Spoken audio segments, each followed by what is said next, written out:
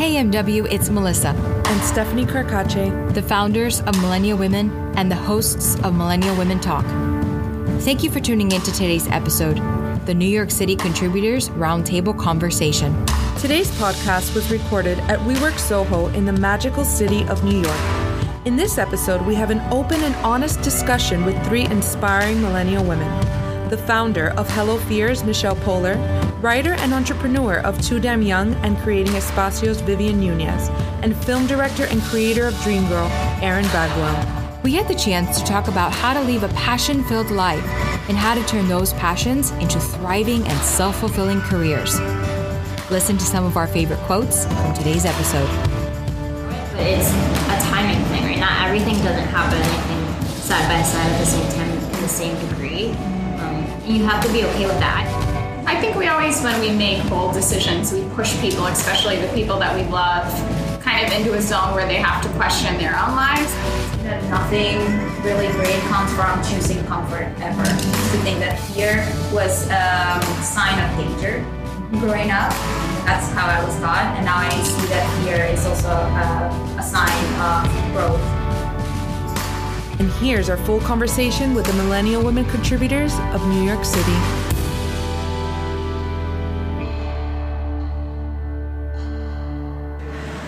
Welcome. We are so excited to be with you in New York City, in fabulous New York City, at our Roundtable Contributors Talk, Millennial Women Talk. Welcome. So we want you guys to introduce yourselves so our listeners can hear your voice.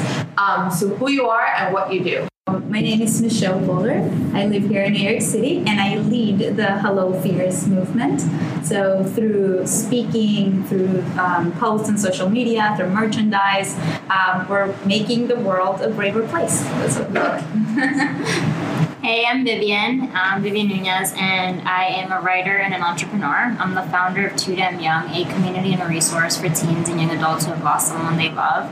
And when I'm not working on that, I am having the really distinct honor of interviewing a bunch of Latina trailblazers, which is really cool. Michelle's article actually just went up this morning for Forbes, and so awesome. I get to host a podcast called Creating Espacios as well. My name's Erin Bagwell, and I am the director of Dreamgirl, which is the documentary showcasing the stories of inspiring and ambitious female entrepreneurs. And I'm also the founder of a feminist storytelling blog called Feminist Wednesday. Awesome. Love it. Okay, so we're going to get started with the beginning of your journeys, of when you actually found your calling, your passion in your life. When did you know that you found your passion? Well, I've always been the artsy person in the school, in my family, so I knew that my passion was there, in the art, industry somehow. But growing up, I went through all these different stages of how am I going to represent my art, right? What I'm feeling inside, how am I going to put it into the world? So I started painting because I love color so much. So that's what I did throughout my childhood. But then when I was approaching college, I was like, what do I go to school for? I don't know if I want to be a painter. I don't see that as a real career, how it is. And so I discovered graphic design, and I was like, perfect. I can learn how to design, use all the art that I have inside of me, and then actually contribute to the world, in a way that I can get paid for doing that, and that's really neat. And so I started doing graphic design in college, but then my mom one day asked me, what do you want to do with your design once you graduate? And I thought about all the ads, and I don't know, I have something for advertising and that. So my mom was like, why are you not studying advertising? So I went into studying advertising. I switched careers from graphic design to art direction. I was like, wow, I can now use my art, put it together with concepting, coming up with creative ideas, not only art for the sake of art or just doing signs, but actually having some concepting and creativity behind it, and actually get to sell a product and, engage with consumers in a different way. So I did advertising, and I loved the career, but when I started working in advertising, I was like, this is not what I want to do. They give you so many guidelines that you're barely creating something, from scratch, as your own. So you're just following these guidelines that brands already have established. At that point, I was like, what do I want? This is clearly not what I want. I want to create the guidelines. And then I realized that that's called branding. So it was a whole evolution, right? From painting to branding. So that's why I moved to New York and I enrolled in the School of Visual Arts to do a master's in branding for a whole year. And I realized that is my passion. But as I was doing my program, I had to do a 100-day project of her choice. And that's when I decided that I was going to face my fears, right? Instead of doing a branding related project, like, oh, I don't know, I can brand 100 restaurants or something like that. I just want to face my fears. I want to become a braver person. That's what I wanted to do. So I started doing that. And what I realized is that I could brand the emotion of fear. So I was very interested in that. I was like, how can I brand this emotion? That is a very taboo one. Yeah, and people don't like to talk about their fears, but I've never had a problem talking about my fears because for me it was a very good excuse to stay away from uncomfortable situations. So I was like, okay, let's brand this emotion and bring my personality into it. So I started doing fear very uplifting from a positive side, very colorful like I am. And people started to relate to it and feel identified with what I was doing. So that's when my whole career shift, and I went from thinking that I wanted to be a brand strategist to actually creating a movement, right, that people could identify with and I could brand. So I put everything that my past, that I bring with me into what I'm doing right now. I'm branding a movement, and I realized that I like to speak as a way to communicate my message. And that's a new passion I had no idea about. So it really evolved. And that's something I also learned from my master's in branding. We had to present that much that I realized I enjoyed presenting. But now I get to present a message that I created based on my personal story and actually inspire people. Right. So it was like a whole evolution. But I'm so glad I'm here now and I get to talk about it. Yeah. So you're a multi-passionate person. Yes. I think many people are, definitely. How did that passion start in you, Vivian? I would love to hear. I definitely relate to Michelle because I think that so much of the passion is like a domino effect. Like the more you uncover it, the more you're settled in it. So for me, I've always been a writer, and so writing was something I did a lot when I was growing up. And when I founded Too Damn Young, it was about 3 months after I'd lost my grandma. And I knew that writing was going to be my best way of coping. It was also going to be the best way for me to highlight how different it was to grieve as a 10-year-old when I lost my mom versus as a 21-year-old when I lost my grandma. Because they're two very different experiences. At 10, I was able to grieve and I was welcome to do that. At 21, it was an act of resistance. And I didn't think it was fair for it to be an act of resistance at that point.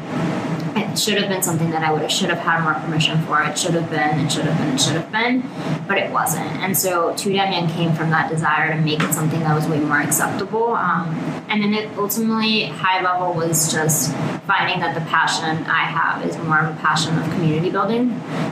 With Too Damn Young, I'm able to build a really cool army of grievers, of teenagers and young adults who find it really empowering to share their story, even if it looks messy or if it's more challenging to talk about.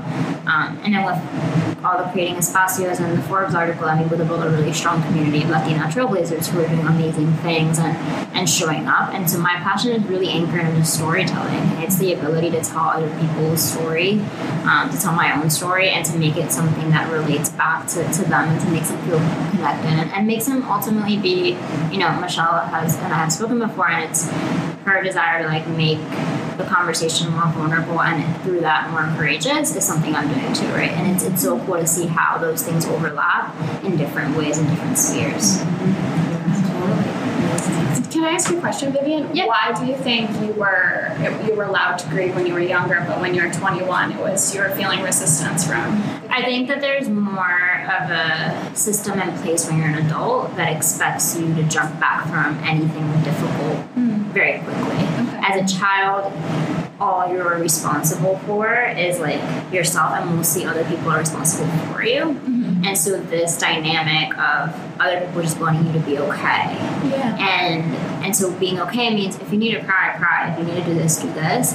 Versus an adult, it's this expectation that you should be okay on your own, and getting there should be a very quick experience. Mm-hmm. So it was resistance from my professors who didn't understand the notion that I didn't lose just a grandma from the typical sense of a family hierarchy. It was my second mom. Right. And that dynamic wasn't one that was really understood. Yeah. so there was this act of resistance of like, right, but like I'm grieving and I don't just jump back from this. And why is it not okay that that's the experience of living? And there are statistics out there that say like 7 out of 10 teenagers, 7 out of 10 Americans before the age of 21 will lose a parent or a sibling. And I didn't meet anyone until I started too damn young. And at that point I was 21 already. And I'd gone through like the school system where there are like 30 kids in a classroom, so there should have been at least 2 other people in the classroom who would have related back to me. But that wasn't the experience. Yeah. Wow. So interesting. Ladies, I'm just happy to be here. I feel like I'm just listening and observing, and my story is I've always wanted to be a filmmaker. I've always gravitated towards video specifically at a very young age. I was recording videos, in my youth, and then, when I was like 16, 17, I went through a depression. And I felt like video saved my life, like to be able to edit in my basement and to be able to control the narrative at a time where I feel like, when we're young women, we start hearing all these messages about who we should be. And it really gave me a sense of self-insecurity to be able to tell my own story. So I've been on my path for many years of trying to direct and to make my own film and to produce my own content. So I'm one of those, Elizabeth Gilbert calls them like jackhammer people that just knows immediately what they want to do. And I've always tried to make that a part of my life. It's what I like about everybody in this room. It's like you take it, your passion became of something personal. You took it from something that you were going through and dealing with, like your depression, your fears, your grieving, and you made something out of it to not just help yourself go through it and help yourself overcome it, but help other people as well. And I think that that's really brave.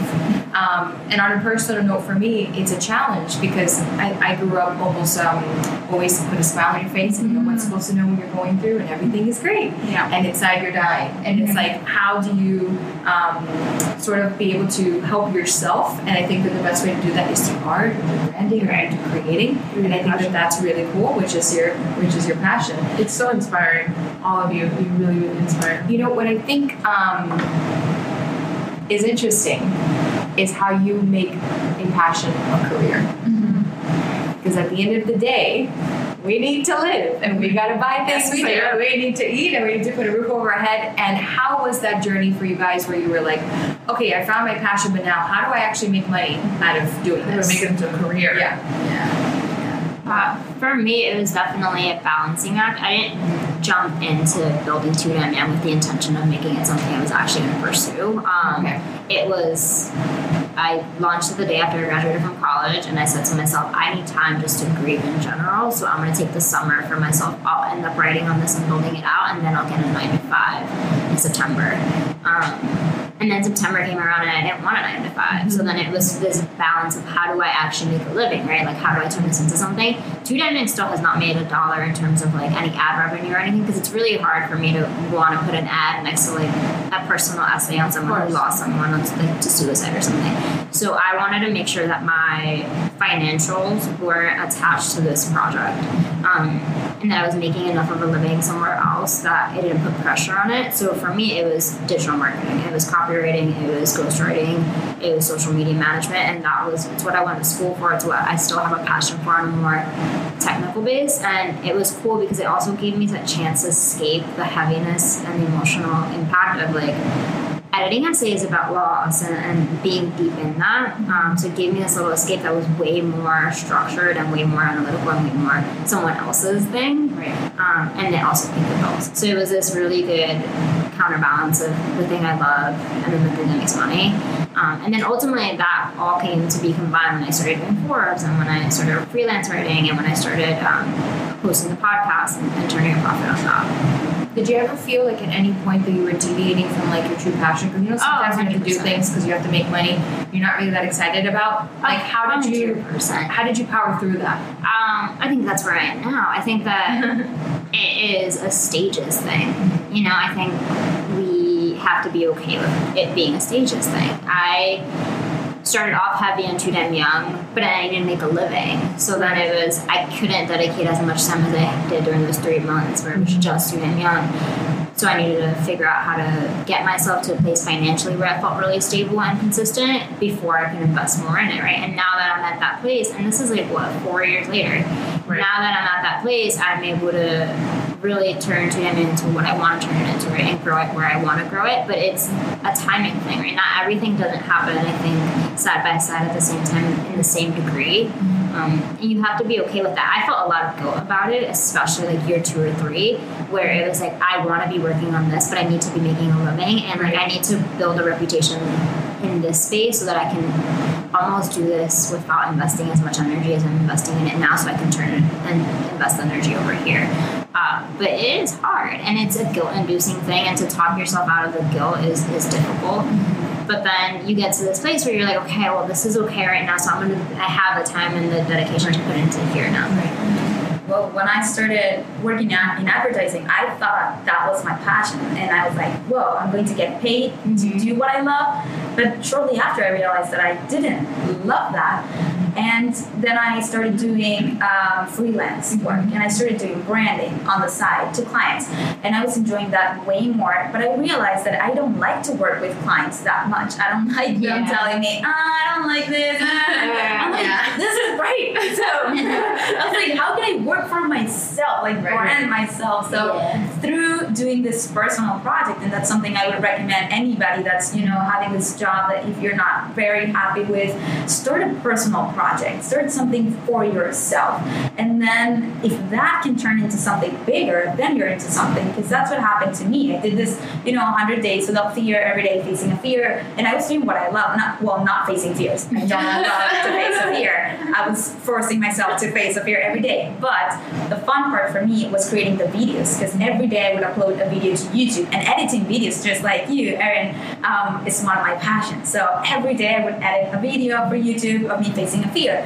And then that, is what that's how I was able to share my project with the world, and then the world engaged with me. And that's how I was able to one day just quit my job and actually just pursue this passion and do work for myself. So what I'm doing now is I'm creating content, which is one of my favorite things to do, and I get to do it for myself, and I get paid for that. Now, the best part is being able to work with brands that they pay you for you to do content on your social media, right? So right now I partner with Life is Good, and they asked me to promote positivity and optimism, 2 things that I'm already promoting. So I feel like that's my dream job, to be able to create content based on things I love and get paid to do that. So right now we're at a point that we're looking to do more of that, and I see it's possible. So that's how I was able to transition from this day job to what I'm doing now. Did you ever get any backlash with maybe, because some people still today don't see the online realm as a legitimate business model, when really millennials, mostly, we really strongly believe that it is. Did you receive any backlash in the sense of, okay, that's cool, but how can you do that long term? Or any questions because it's so non-traditional? Yes, and what's sad is that I've heard that from other millennials. Like it's okay if parents ask that. They don't understand. It's really bring that to them. But like other millennial, like friends that graduated with me, I heard there was a baby shower. I didn't go, and my friends went, and they were like, this girl from our school that graduated with me was asking what does Michelle think she is, instead of having babies, she's just doing that. And now Adam, my husband, quit his job to support me, to do this with me, not only support me but be the if you're paying the bills, then who cares how you're making the money? Yeah. What's the problem? Yeah, but I heard this comment of this girl saying Adam should be working full time, he should be providing, and why is she not having kids? We're already 30. And I heard that, and I'm like, that is so That's a narrative she really needs to think about and deal with. It has nothing to do with you. Right. Absolutely. Yeah. So and what we thought about, me and my husband, is that they're not seeing our ability to reinvent ourselves. Right. Yeah, that is a project. It's in the past, but we've evolved, and we created Hello Fears, and now it keeps going. And if we hit a wall, then we will reinvent ourselves again, and we will keep going. Nothing will stop us. Yeah. We don't have a fallback plan. this is our lab, and we trust in our ability to, keep going with this movement until we decide that we want to stop for any other reason. But That's so crazy because I feel like I grew up that way too, where, especially when I moved to LA for the first time, and I'd never been to college. I never stepped a toe into college. I just packed my bags, gave my high school diploma to my mom, like, here you go, this is for you. I'm going to California. And then in 3 years, nothing happened for me. So coming back home, I felt like, like a big failure because everybody was like, you see, I told you, or I knew this was going to happen to you. So I can relate to that. And especially now, and, I don't know, everybody's here 30 years old, but some stuff, but you get to that age and they're like, where are the kids? And if you're married, where's it? You know what I mean? And it comes when it's supposed to come. Yeah. You know what I mean? Everything has its perfect timing. And you don't have to compare yourself or be at a rush with anybody else or even my mom, she's like, and what are you going to do when there's nothing else to talk about? Like I'm like, it's fear. And it's timeless. Like it is. Yeah, and when I have kids, I'll have other fears that I will talk about in another audience that wants to listen. So it will not end. That fear is something for a creative person, and I think it's very safe to say that we're all creators here. It's never ending, and this ability to continue reinventing, how you said, it's endless. But that's a talent because once you're creative, that happens. Yeah. If you're a copycat, no. Oh yeah. Can be a copycat. And when I see people copying what I do or copying what other people are doing, at first obviously I feel rage, like, oh my god, why are they copying? They're not original. But then I feel bad for them. I'm like, if they can't create something from scratch, if they can't be creative, I don't see much future for that person either. So I'm sorry. I think we always, when we make bold decisions, we push people, especially the people that we love, kind of into a zone where they have to question their own lives. And that's why I said that comment has nothing to do with you. It has to do with, whoever said it. Because I think sometimes when we make those big leaps, so when we go outside of the norm, it causes discomfort and it causes friction. And we have a quote in Dream Girl that says, you should never listen to your friends and family when you start a business because you start pushing the boundaries of what people expect from you, of the amount of time that you're going to spend with them. And sometimes they get mad. Like when we did our Kickstarter, I worked every day for 30 days. During the summer, I did not see any of my friends. And they were like, where are you? What are you doing? Like, and, some of them were supportive and they got on board. And if they wanted to see me, they helped me, figure out our reward system. And some people, it pushed them away. And they were like, we don't understand why you're working so hard or what you're doing or what are you trying to prove? Wow. And it brings out all this stuff. And you really get to see who's on board and in alignment and who maybe it's causing them to but it's all them. It has nothing to do with your choices. I think that's one of the biggest things you learn when you jump into anything creative, or like anything where you're your own boss and you're self-employed or you're pursuing your own passion. It's like you really, and we've talked about this before, you really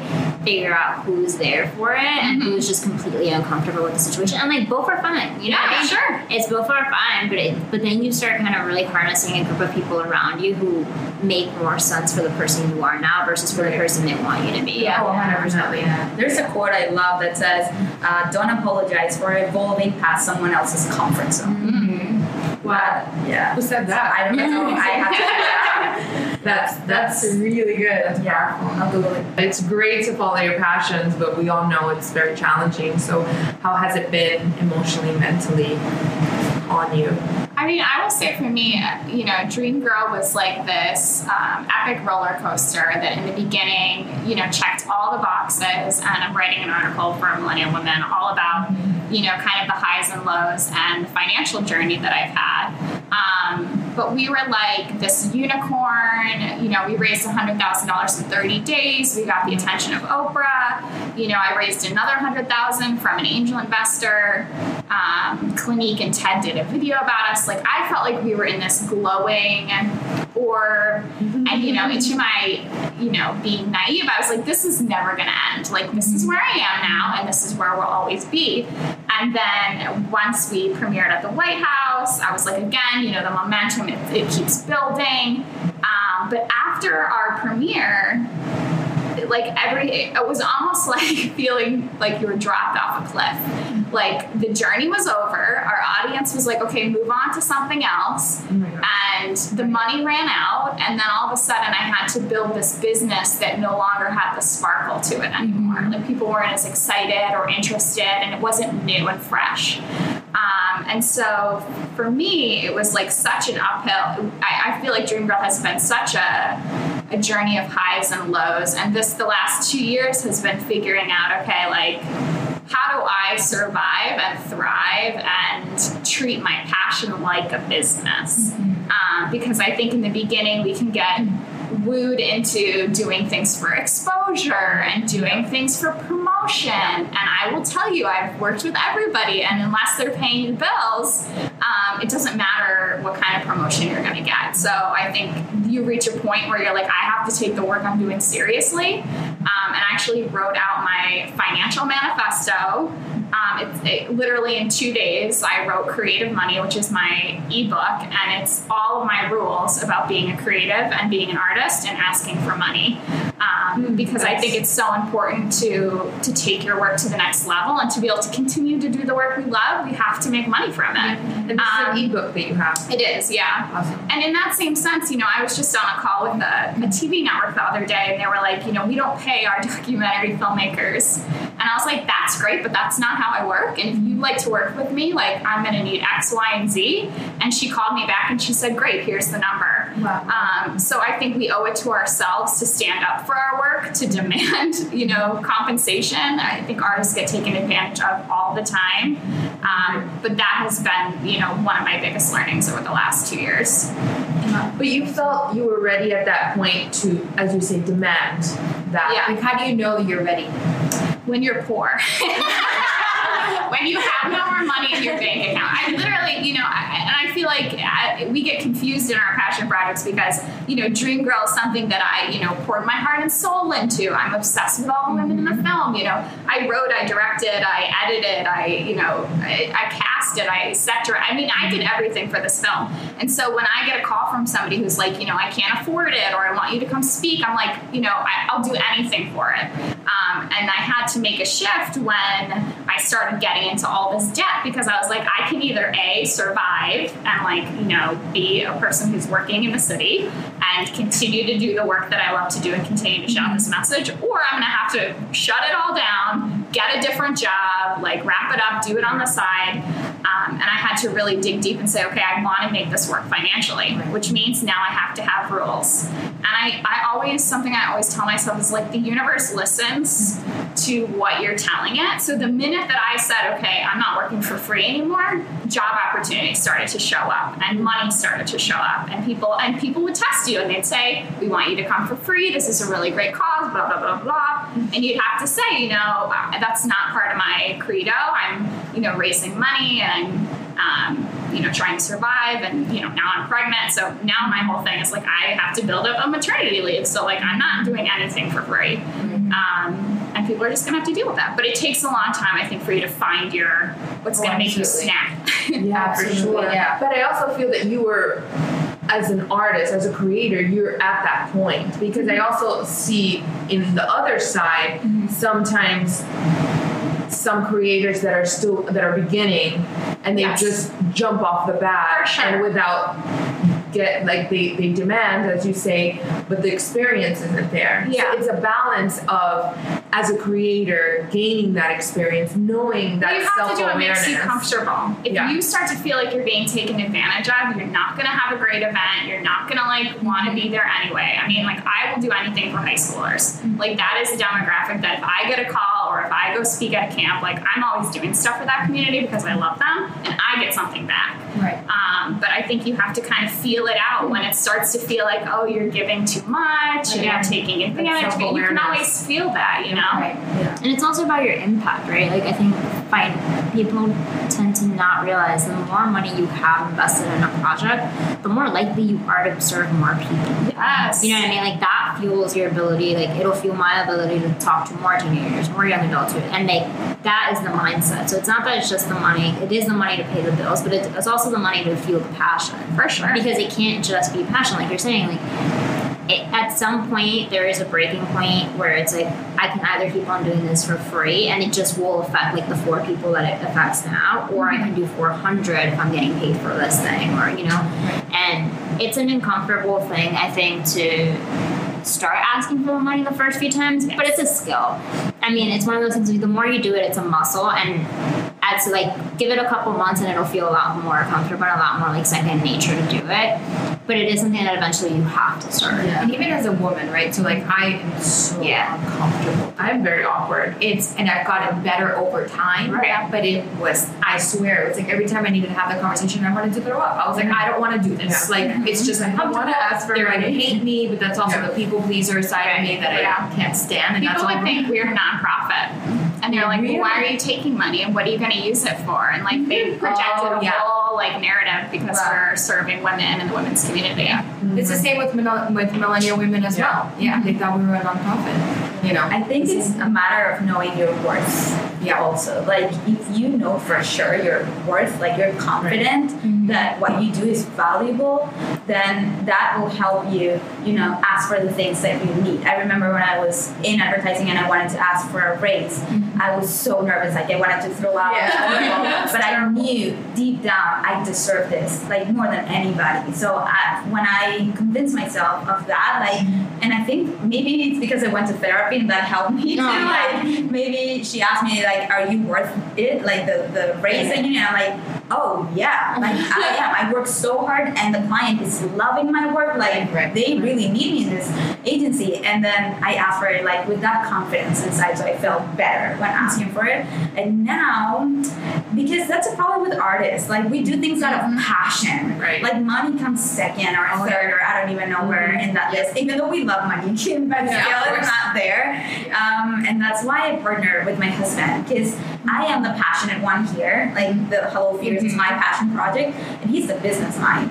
So I'm so glad to have him. He's the one, because I would do everything for free. Like every single talk, if they just, it's for millennial women. I'm like, I'm there. Immediately, I want to be there, or high school girls or whatever. But he's the one saying, you need to eat too, right? Like we need to, live. You have to live, exactly. Yes. And that's the best part, I think, when we were talking about before about how you end up finding like a really strong circle of people who get it. Because even if you're not your best champion, when you have a circle of friends who are all entrepreneurs, or all doing their own thing or following their passion, you may not be the person being like, you should be asking for money, but someone else will, whether it's your partner or your best friend.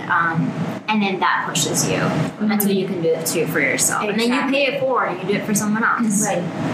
Well, they give you that push that you need. Yeah. You know what I mean? Because sometimes you're just like, am I the only person who feels this way going through this? Are you all from New York here? Or did you all move? I'm from Venezuela originally. And you moved to New York? I moved to New York 4 years ago. Why? I've always, since I was little, I wanted to live in the city. Like I would watch movies in Venezuela, and people were in New York, and like if something bad happened and they're crying, I would be asking myself, "Are you crazy? You're in New York. It's not crying. Like I'm in Venezuela. You're in the best place in the world. Like you have no right to cry." And so I've always dreamed about just being here. And I've always been a very ambitious girl. And when I was in advertising, I realized that all the big agencies were here, and I was like, "That's where I need to go." But I got engaged, and my husband was in Miami, and he's like, "Please come to Miami, and I promise that we'll try to make it to New York eventually." And I was like, "That's not how the world works. You don't go to Miami and then to New York. Like it's the other way around. You're in New York, you hate it, and then you go to Miami, you need more space, you want to raise a family." So I went to Miami because I was, anyways, too fearful to just make that decision for myself and just go to New York by myself. So I went to Miami. We got married, and after 2 years of being unhappy there, I said, "This is it. We have to go to New York, or I'm not, going to be a happy person. The happy person I am." So I found out about the School of Visual Arts doing the Masters in Branding. It was something new. It was at night, so I could work during the day. And the universe listens, like you said. His company opened an office in New York. I was like, "That's it. Wow. We're moving." The stars aligned. Wow. Yes, everything aligned at the perfect time. So after 3 years, and I got accepted into the School of Visual Arts, which they only accept about 25 people a year. Wow. Yeah, so he said, "If you get in, we'll move." So I did everything in my power. to get in. And when I was waiting for them to tell me if I'm in or not, I was so like gone already. I was like, oh, in my mind, I was already living in New York. So I told him like, even if I don't get in, I'm going to New York, and I hope you come with me. And I'm going. Like that's it. I'm not happy here. I'm like yearning to be there. That was means 4 years ago. That was in 2014. Yes, 4 years ago. That's amazing. Yes. Awesome. And New I love York, this story. like it surpassed my expectations. That's cool. Yeah, the best part. That is the best That's part. why we're still here. We came actually for 2 years. I was going to do a master's 1 year, and the next year enjoy New York. That never happened because after the master's, like the whole But the 100 first days year is of- kind of a blur anyway. Yes, yeah. And then I became a speaker, started traveling. We barely enjoy New York, so we can't leave. No, you can't leave. You're not ready. Yes, you gave me more years. Yes. Are you from New York originally, maybe? Yeah, I am. Born and raised. Wow. I didn't know that. Where in New York? Washington Heights. Yeah, so I'm all the way uptown. I went to elementary school there, went to high school and on the Upper East Side. But it was really cool because it was like, I went to Catholic high school. So while that had its own perks and drawbacks, That's another it was a podcast. really, it was a very cool community of predominantly Latino kids in the middle of the Upper East Side, which was like really, really amazing. And then I went to college in New York as well. Are you from New York here? I was born in Alabama, and I'm an Army brat, so we moved around every 2 to 3 years, and my parents retired in Buffalo. But I did an internship when I was in college in New York for like 3 months, and I had no money, and I ended up working like a free internship, and then like was a dog walker, and it was like the best summer of my life. And it was like when I graduated, I'm moving here. So, And you've been here for how long? 8 years. 8 years. What do you guys think is the biggest challenge that New York millennial women face? Well, when I moved here and I was at school, at the School of Visual Arts doing my master's, my biggest fear was the competition. I was like, there are so many talented women like me, my same age, wanting the same job. So I really wanted to get an amazing job after my master's program. I wanted to be either at an Instagram, Google, like something very big. And then I was like, competition is going to be, it's the worst. Like in Miami, I felt there's not that much competition. Like it was easier for me to get an art director job at one of the best agencies there. So it was easy. But here it's like no job. You need to work so hard. That's why when I did the 100 Days Without Fear, I was like, this will be my portfolio piece. So I'll put every single skill I have into this project that I ended like hiring myself. But yeah, that was my fear and my challenge. Yeah, I think it's the common theme through this podcast. I think it's really hard to find community in New York, but it's also really easy to find community in New York once you figure out who you are more. Yeah. And the more you figure out who you are, the more comfortable you are in the spaces you do take up, and the more attached you are to those people. But I think it is a really big challenge because you come into New York, and I lived here my whole life, but I think jumping into a career, I grew up in Washington Heights. It's predominantly Latino, predominantly low income. So jumping from that kind of socioeconomic background to a place where I was interning at Cosmo and interning at 17 and then and then I was self-employed and in a completely different bracket financially than like the rest of my family where I grew up. It's basically living in a different city. Like those are two different cities. And figuring out how to navigate that space was something that took me time. And I went through friendships and I went through relationships. And then the more I figured out who I was in the midst of that and how to bridge both of those worlds together is when those roadblocks stopped being roadblocks and started just being opportunities to figure out where I made the most sense. Yeah, I think the finances I think New York is really expensive and the rents are outrageous. And sometimes I have to like check myself and be like, can I do what I'm doing anywhere else? Because it is really, I'm having a baby and we're putting the baby in a closet and I'm living in a 1 bedroom and it's a struggle. It's hard. You have to really want to be here. And so I think that for me is something that I'm always checking myself is like, you know, am I going out there? Am I getting the opportunities? Am I networking with people I need to?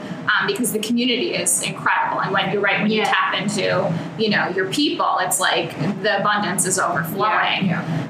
But you have to make sure you're doing that, or you can kind of be like, why am I here? Exactly. Yeah. I know it's funny that you said that because, when I moved to LA, the only reason was because I was going to be an actor. That was it. It wasn't because, it's a beautiful city and California is beautiful, but it wasn't because I wanted to live there. Like, I feel like what's interesting about you is that you love New York. Like, you really love living here, and it's more than just like a career thing, and that's where it balances out for you. For me, it was like I was like imbalanced. I'm like, I really don't want to be here. I'm really here because I need to because I know this is the only way, well, I thought at the time, that I could make it. And in reality, my whole career came to me out of Miami. I booked all my big things out of Miami. Every time I would come back after like a failure stint in LA, I would come back to Miami for like a year or two, and then all of a sudden I got this big project. And I'm like, this is, I don't understand. But I think it goes back to like being obedient to your calling, knowing who you are, knowing what you want, and not being afraid of that. Because if you don't, it's like what you said. If you don't really need to be here because you don't like it, why are you here? It's got to be more than career. You know what I mean? Yeah. And I was just having yesterday the conversation with my husband about kids, right? He's like, should we have it this year or next year? And I'm like, we just moved to this tiny apartment in Williamsburg that I love. I don't want to move. And he's like, you do understand we have to move. I'm like, it's a tiny baby. You can move anywhere. Like, I was just thinking, you can remove this. We can have the crib here. That's it. Like, at least for a year, we can do that. Oh my God. So sure you can figure it out. Struggle. Yeah. But I want to be here more than anything, you know? So I was like, it's like, because, we had our family in Miami, and it's like, eventually we'll have to go to Miami. And I'm like, if I feel like that in the future, but right now I don't want to make that decision. Right now I'm here. And it feels right. It feels right. I'm so happy. I'm not going to give up on my happiness, because a baby that I know he can be happy too. I can teach her how to be happy. He's like, Chelsea, you'll be fine. Yeah. That's so funny. That's awesome. Right before we end it, I want to know, what is your biggest triumph? What is like the biggest thing that you've accomplished that you were like, I can't believe I did that? For me, becoming an entrepreneur. Like, you never thought you would have. Well, I thought I was going to achieve that long term, and I had no idea how, and I had no idea if I was going to find what made me happy, because I in my mind, the only way I could be an entrepreneur was if I opened my own branding agency. And I always wanted to work with my husband, so I told him in the future, after working for years and years, for the best places in New York, we'll open our own agency. But deep down, I knew that I don't like to work with clients in that way. So I was like, I don't know if I'll be happier then, doing all this job and being the boss and actually having to, deal with clients. That's another thing. Not only designing, and to be able to be my own boss right now, do something I love, and working with clients in the industry of speaking is the best. They love that you're there, and I love that they hired me. So it's a very love relationship almost every single time. So, and I'm working with my husband. So that to me is my biggest triumph right now. For me, my biggest triumph has to be bringing my own humanity into this space, and like just being okay with being an actual person. I feel like when you get wrapped up in any passion project and any entrepreneur, it's this expectation that you forget you're a human being, and then you're just living and working for the thing. Right. And I think that I've, over the last year, really invested in figuring out a way to just still be myself and still be a person who has like relationships and needs outside of this, and then who also brings that into the conversation. But that's probably one of my biggest triumphs, is finding a balance that makes sense for me, even if it doesn't look like it makes sense for anyone else. Something I think that I'm really proud of is, I produced this documentary, and I'm so excited that it, got out into the world and that we did it. Finishing it was definitely like amazing.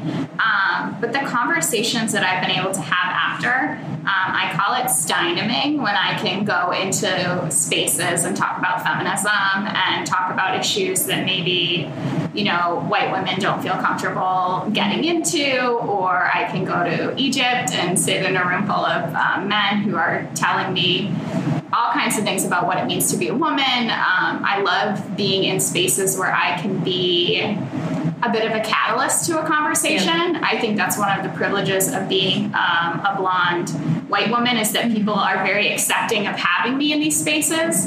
And then I can kind of bring in the gauntlet of issues and topics that I think we need to talk about and that we need to move forward with. So when I can really be in spaces where I feel like I'm making a difference and having those conversations, that really makes me feel like the work I'm doing is meaningful. Yes. So to end it, I would like, as an ending statement, for you to give advice to any millennial woman out there that has a passion and how to make that into a career, but most importantly, how to follow your passions. Whoever wants to give that advice. It's a heavy one. Start where you are. I think that's like the only piece of advice I wish I would have gotten, and that I give now, is just start where you are. Because you can wait for the perfect moment, it will never get here. You can wait for like 17 different things to align in some way, it just won't happen, right? So start wherever you are in whatever small way makes sense then, and then just build on that. And that's how like the thing comes to be. I think finding your tribe is one of the most important things that I tell people when they're like, I want to start something, or I want to write a book, or I want to do a business. We talked a little bit about how your friends and family will sometimes be pushed into zones of discomfort. I found for me, like, finding women who were running businesses, raising millions of dollars, had, huge teams, really pushed me to level up my game. And when you can surround yourself with people who are, on your level and can give you advice, but are also, 10 steps ahead in their career, I think it's really important. And I think it's really imperative for you to feel seen in your journey, because I think, to your point, like, we can feel so alone in anything that we're going through, and there are people out there. So you need to ask for help. You need to find people. You need to cold call them. And you'd be surprised. Like, I answer every email I get. The women in my community are super open about talking about their experiences, and people will answer you. Yeah. So you should reach out to them. I feel that if it's something that scares you, even more, you have to do it. That's how I see it now. And the way that we make decisions is we try to put everything in the perspective of comfort and growth. Like, is staying at your job a growth decision or a comfortable decision? And if it's a comfortable decision, then what's a growth, choice that you have? And I would say that nothing really great comes from choosing comfort ever, because we were choosing comfort our whole lives. And then when we decided to choose growth is when we started to make a real impact in the world and getting the things that we wanted. So it's all about, identifying your growth path and pursuing that, and understanding that most of the times the growth path is the scariest one. And that's okay. Yeah, because I used to think that fear was a sign of danger growing up. That's how I was taught. And now I see that fear is also a sign of growth and, passion and amazing things that are hiding behind it. You can't see them because the fear is there and because it's the unknown. But yeah, fear to me now is a sign that that's a path I need to take. That was amazing. What a powerful way to end the podcast. Thank you guys so much for being here. And I hope that our MWs enjoyed this conversation. Thank you so much for having us. Yes. To find out more information about our New York City contributors, you can follow them at Aaron.Bagwell, at Viv Nunez, and at Michelle Polder on Instagram. Let's stay connected. Follow us at We Are Millennial Women on Instagram and Facebook to follow our journey as we hear the voices of the women of our generation and uncover the challenges we face, as well as how we choose to overcome them. We hope you enjoyed this episode and encourage you to continue on with the conversation. Always remember to keep being the strong, amazing woman that you are, and never forget to live inspired. Until next time, MW. Always love, Melissa and Stephanie Kirkache.